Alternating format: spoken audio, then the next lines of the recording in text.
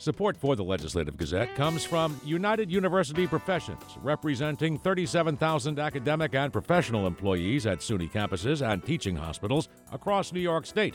Frederick E. Cole, President. UUPinfo.org.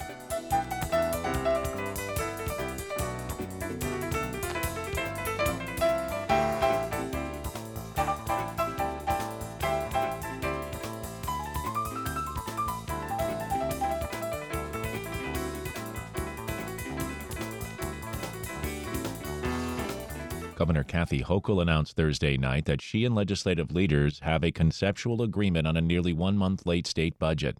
As the Legislative Gazette's Karen DeWitt reports, Hochul called the news conference a couple of hours after senators and assembly members left the Capitol for the weekend, saying there were too many unresolved issues to approve a spending plan this week.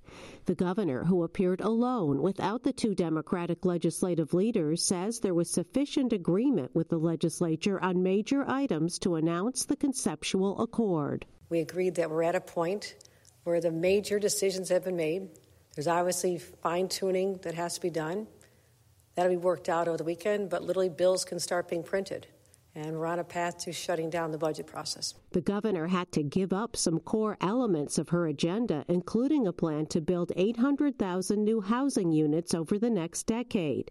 She blamed the legislature for resisting elements of the plan that would have allowed the state to override local zoning laws. But she says they will try again in the remaining weeks of the session. Hochul did achieve one of her top priorities. She convinced lawmakers to make more changes to the state's controversial bail reform laws. It will give judges more power to set bail in cases of serious crimes by eliminating a requirement that they seek the least restrictive means to ensure a defendant comes back for court dates. Hochul says that clause was leading to a higher recidivism rate. The agreement removes what is known as the least restrictive means standard, which many judges have said tied their hands. It gives judges discretion. They need to hold violent criminals accountable. The governor had sought the opening of 100 additional charter schools. The final agreement will yield 22 schools. Existing public schools will receive a record $24 billion in state aid, finally fulfilling a court order that requires all schools to be fairly funded. The legislature did not agree to a proposal by Hochul to raise tuition at public colleges and universities. The governor says there's agreement to raise the state's minimum wage to $17 an hour and tie future increases to the rate of inflation. And there's accord on a plan to help curb climate change. It includes a ban on gas hookups of new homes by 2025 and for all new buildings by 2028. It also includes $400 million in subsidies to low-income households struggling to pay utility bills and to help upgrade to more energy-efficient heating systems. And Hochul says the budget includes new powers for state agencies to close down illegal cannabis shops operating across the state. The governor says they are unfairly competing with the emerging state-created legal marijuana industry, where just 5 retail outlets are currently allowed to sell the drug. They weren't even able to allow to do searches because we only had civil penalties and not criminal penalties. The agencies would have the authority to conduct searches and seizure of illegal products and impose fines and bring criminal charges under the state's tax laws. Representatives for Assembly Speaker Carl Hastie and Senate Leader Andrea Stewart-Cousins confirmed that a conceptual agreement has been reached on the spending plan, but they did not say why the leaders were not at the announcement. They also could not immediately provide a timetable for when bills might be voted on. An Assembly spokesman also offered the caveat that while there is an overall accord, the details of many issues remain unresolved. In Albany, I'm Karen DeWitt. April is Sexual Assault Awareness Month, and state officials appeared this week at Albany Medical Center to announce the opening of a new evidence storage facility. The Legislative Gazette's Dave Lucas explains.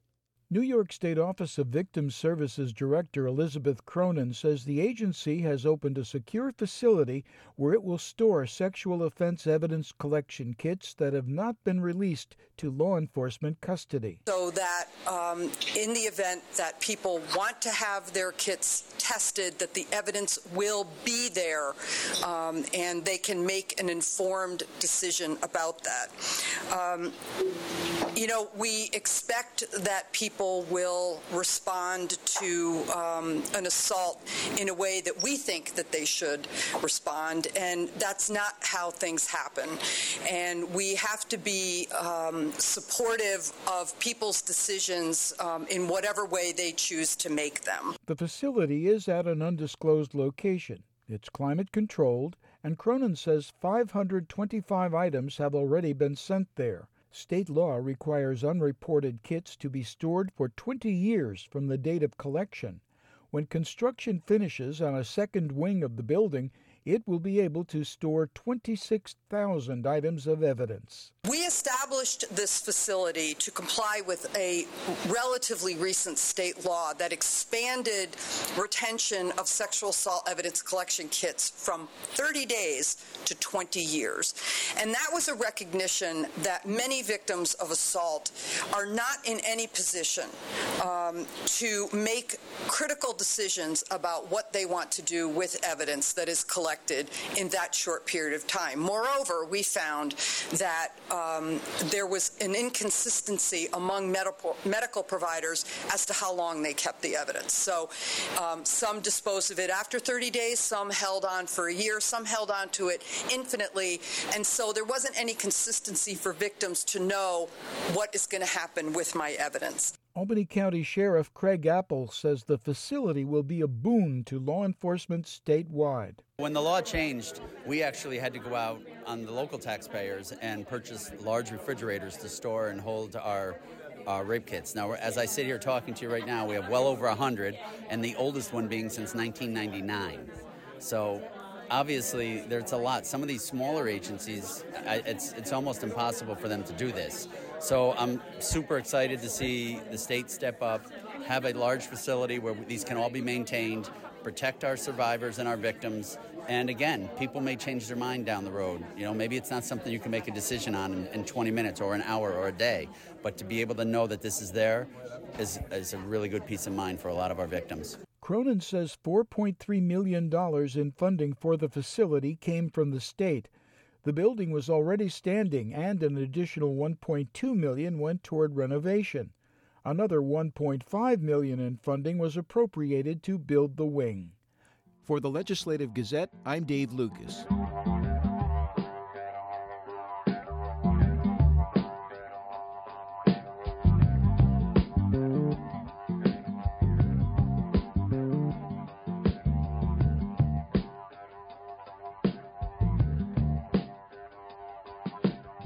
You are listening to the Legislative Gazette, a program about New York State government and politics.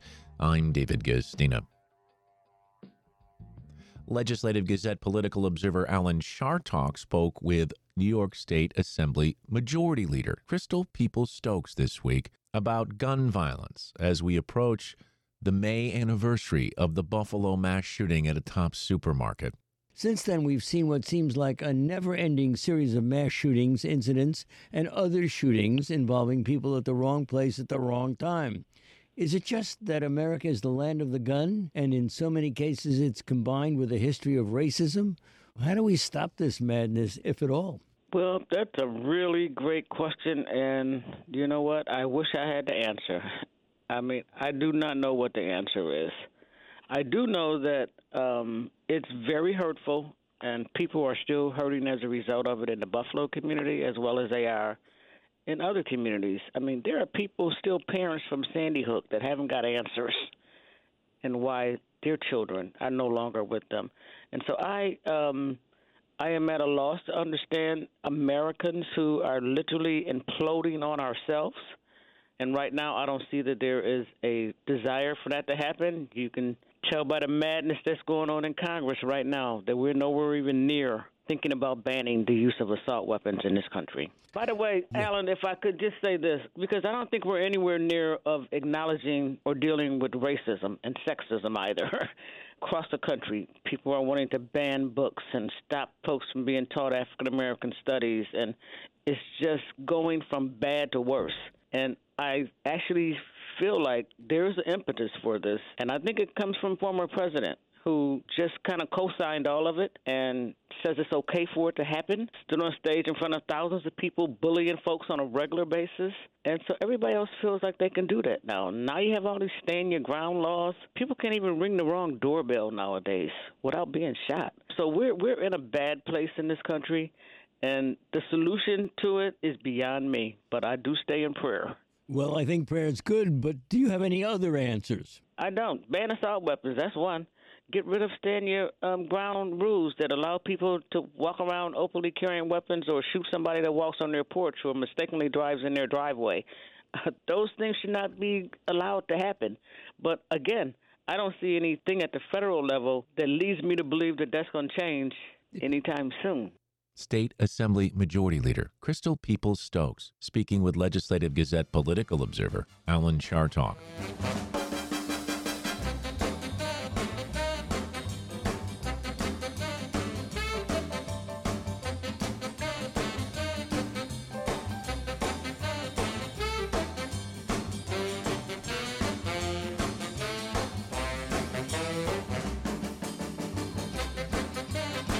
You are listening to the Legislative Gazette, a program about New York State government and politics.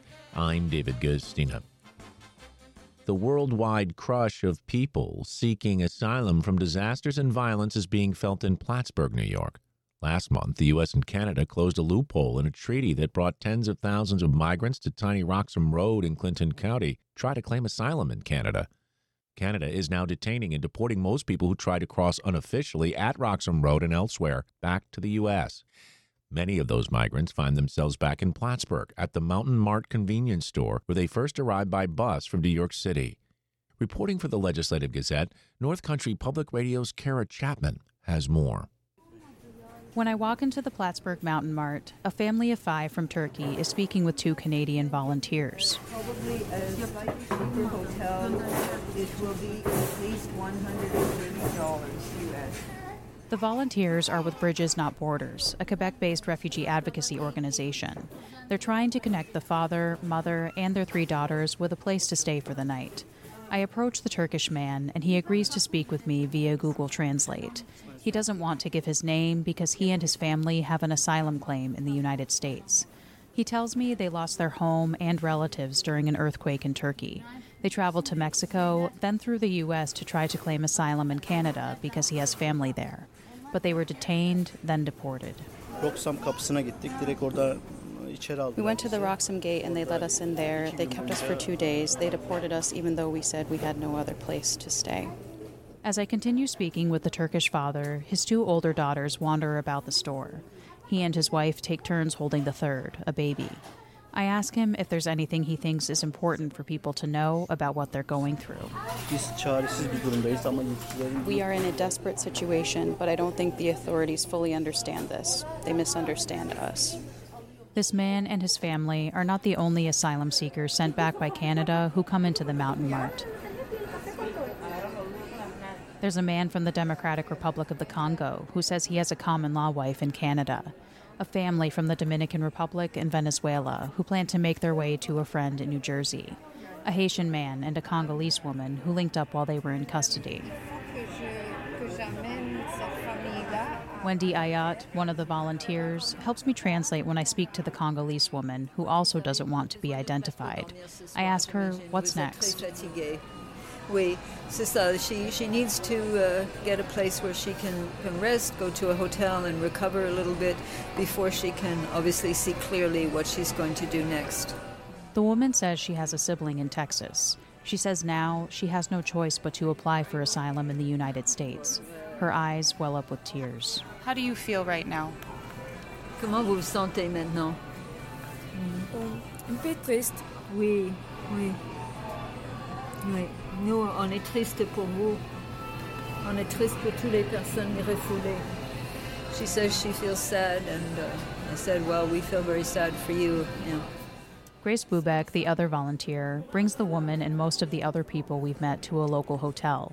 She says it's heartbreaking to see people get turned back from Canada and not understand why.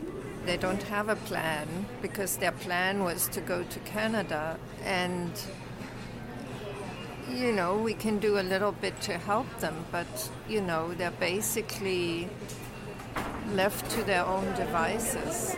Bubeck says asylum seekers waiting out their claims in Canada have access to all kinds of support: housing, a social worker, education for their children. That's not a guarantee in the United States. When they're sent back here, some still have money left over to buy a bus ticket or get food and a hotel room.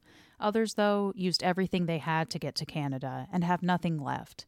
Kathy Sager is the president of Plattsburgh Cares. She says her organization was inundated with calls when the Roxham Road loophole closed. Literally hundreds of people were in need of immediate care because they spend their last dollars to make this trip.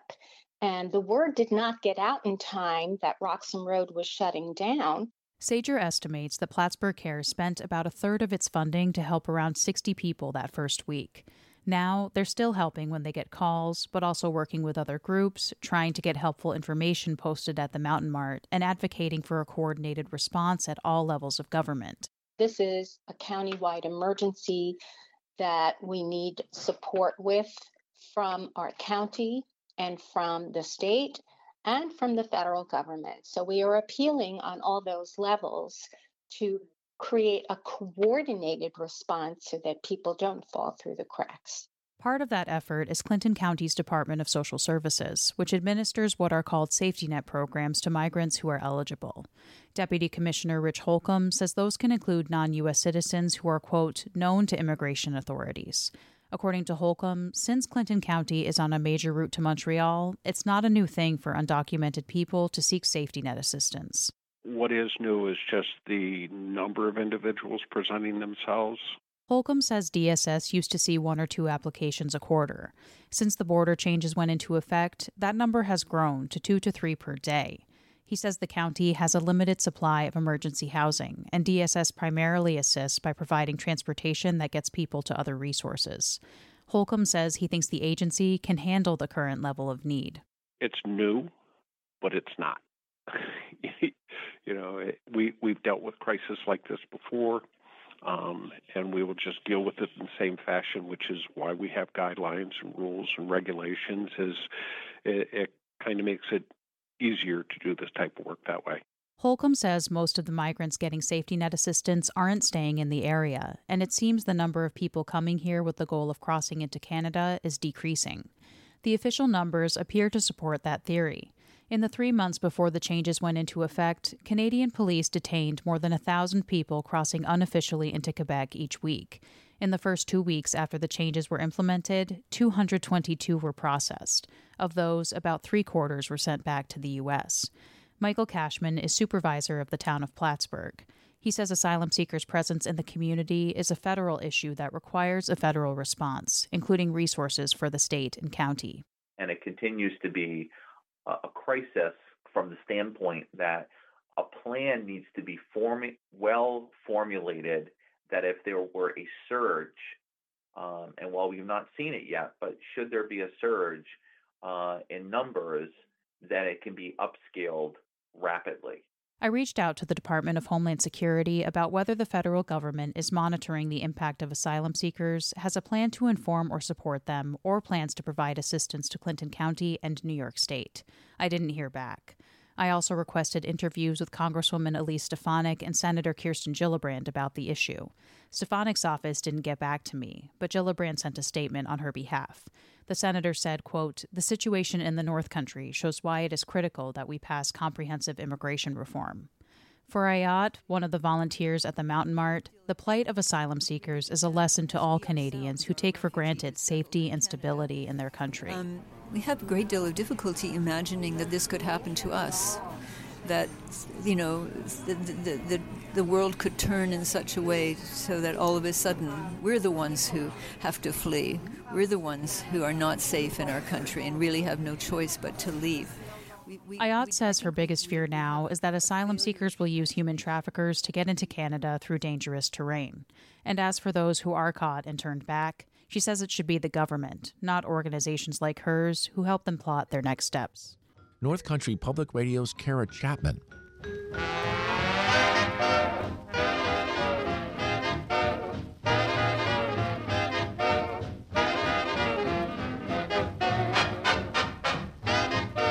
You are listening to the Legislative Gazette, a program about New York State government and politics. I'm David Gustina. President Biden made it official this week. He's running for re-election in 2024. Biden is hoping his legislative achievements and a call to work together will resonate with voters who remain bitterly divided and dissatisfied with Washington. Biden would be 86 at the end of his second term and faces a possible 2020 rematch against former President Donald Trump or a matchup with a number of other ambitious Republicans. The Legislative Gazette's Ian Pickus sat down with New York State Democratic Party Chair Jay Jacobs for his analysis. Well, of course, this wasn't a surprise. We've known this is coming for some time now, and I think it's going to be a very good campaign, and I think he's going to do very well, and I'm happy that he's running. What do you think his message should be to voters? Well, I think first and foremost, I think he's got to make clear with voters what he has already accomplished. You know, there's such misinformation out there. I think Joe Biden, if you take a look at the record, take a look at what he has delivered, never mind infrastructure, turning the economy around, 12 million jobs created since he took office. I think you see these are the hallmarks of a very successful presidency so far. People are not getting that. That doesn't resonate yet. So I think the campaign has to really nail down with the public what he has gotten done. And it is significant. And then secondly, what he's going to do. And you know, he talks about restoring the soul of America, or the fight for the soul of America, and he talks about ensuring freedoms for all Americans and equal opportunity. And these are important pieces of a campaign. I know that for the most part, voters vote based on their pocketbooks. So the economy, and what he is doing for the economy and how he's going to continue to see the economy improve, I think will be very important. I think that, you know, Republicans spent a lot of time in the last election pointing out how gas prices have gone up and how inflation is soaring, and now they've gone mute. They're quiet. Why? Gas prices are coming down. And so, you know, you have to focus on those economic issues, and I think that that'll lead to our success. What would you say to people who might not have a problem with President Biden, might like some of the things he's done, but think that, you know, mid-80s to 86 is just too old for this job? Well, you know, I don't want him representing the United States at the Olympics either, but that's not what we're looking for here. We're looking for someone to represent us and to lead us here in this country. Look, I've been with President Biden on 3 different occasions, not too many months ago in the fall and late fall. Not for long periods of time, but certainly enough time to see him in action with myself and with other people that I was there with. You know, this guy's on the ball, and all the things that you know, have been said about him, and that they're trying to make people believe that he's slowed down. I haven't seen it. I haven't seen it live and in person, and I know people who've been with him, and they haven't seen it. And you see the schedule that he runs. He was just over in Ireland, one event after the other, one speech after another. The guy is always hopping on board Air Force One, going all over the country, meeting people, making speeches. The guy's, you know, he's a vigorous guy, and you know, 80 for one person isn't 80 for everybody, you know. So all I'll say to you is, you know, we talk about all of this, you know, what we shouldn't discriminate, we shouldn't prejudge, and all the rest of it, and yet so many people are willing to do it when it comes to age, and I just don't think that's right and fair. When he demonstrates he can't do the job, well, I'll take another look at it. But right now, every indication I've had, and I remind the results that he's been able to accomplish that, you know, other presidents, you know, struggled with, but he has gotten done. The respect that he has, and admiration, frankly, from other foreign leaders, what he's been able to do in helping Ukraine and building up the NATO alliance and tightening up, all of these things demonstrate to me a guy who's very capable. And I'm not worried about, you know, where his age goes, as long as, you know, he feels that he's healthy and capable, and he demonstrates it. I think we should take him at his word, and we should, you know, let our eyes, you know, be the judge. And, you know, I think he's fine. Some of former President Trump's rivals for the GOP nomination have made the point that they think Biden can beat Trump a second time, but might not be able to beat a different candidate. Do you have a choice candidate on the Republican side that you think Biden does better against? And do you think that that argument bears any truth? Well, Trump is the devil we know, so I think I would agree with them in the first instance that I don't see how Trump grows his 74 million votes, which is what he got in 2020. I don't see how you get 74 million and one votes. I don't see who else would now say they want Trump. So I think he's kind of capped, and I think my guess is that number is going to diminish. But and I think that Biden's number, he was in about 81, 82 million. I think that can go up a little bit. So I do see that argument. And when it comes to other candidates on the Republican side, look at the DeSantis train. It's becoming a train wreck. And in the beginning, when DeSantis was out there, everybody was shaking in their boots about DeSantis. Now, all of a sudden, once a person gets close to running for president, he gets the scrutiny that you get running for that office, different than scrutiny for any other office in the country. And all of a sudden you find out the guy's not likable. He's got a glass jaw. He's doing a lot of stupid things that are aggravating people unnecessarily. He doesn't get his politics right, and he's imploding. So I'm not that worried about the fresh new thing that the Republicans are going to put out there, because every one of those fresh new things are on the radical side when it comes to women's reproductive rights. They're on the radical side when it comes to gun control. They're on the radical side when it comes to economic issues, particularly so many of them want to reduce or even eliminate Social Security, Medicaid, Medicare. I mean, these aren't things that are going to resonate with voters, and I don't care who they put up. So, bottom line of it is the Republican Party better straighten itself out, understand that overwhelmingly most voters in America are moderate, either moderate left or moderate right, but certainly not extreme. And this Republican Party is run by a group of extremists. So I don't care who they put up. I think Joe Biden's going to clean their clock. That's New York State Democratic Party Chair Jay Jacobs speaking with the Legislative Gazette's Ian Pickus.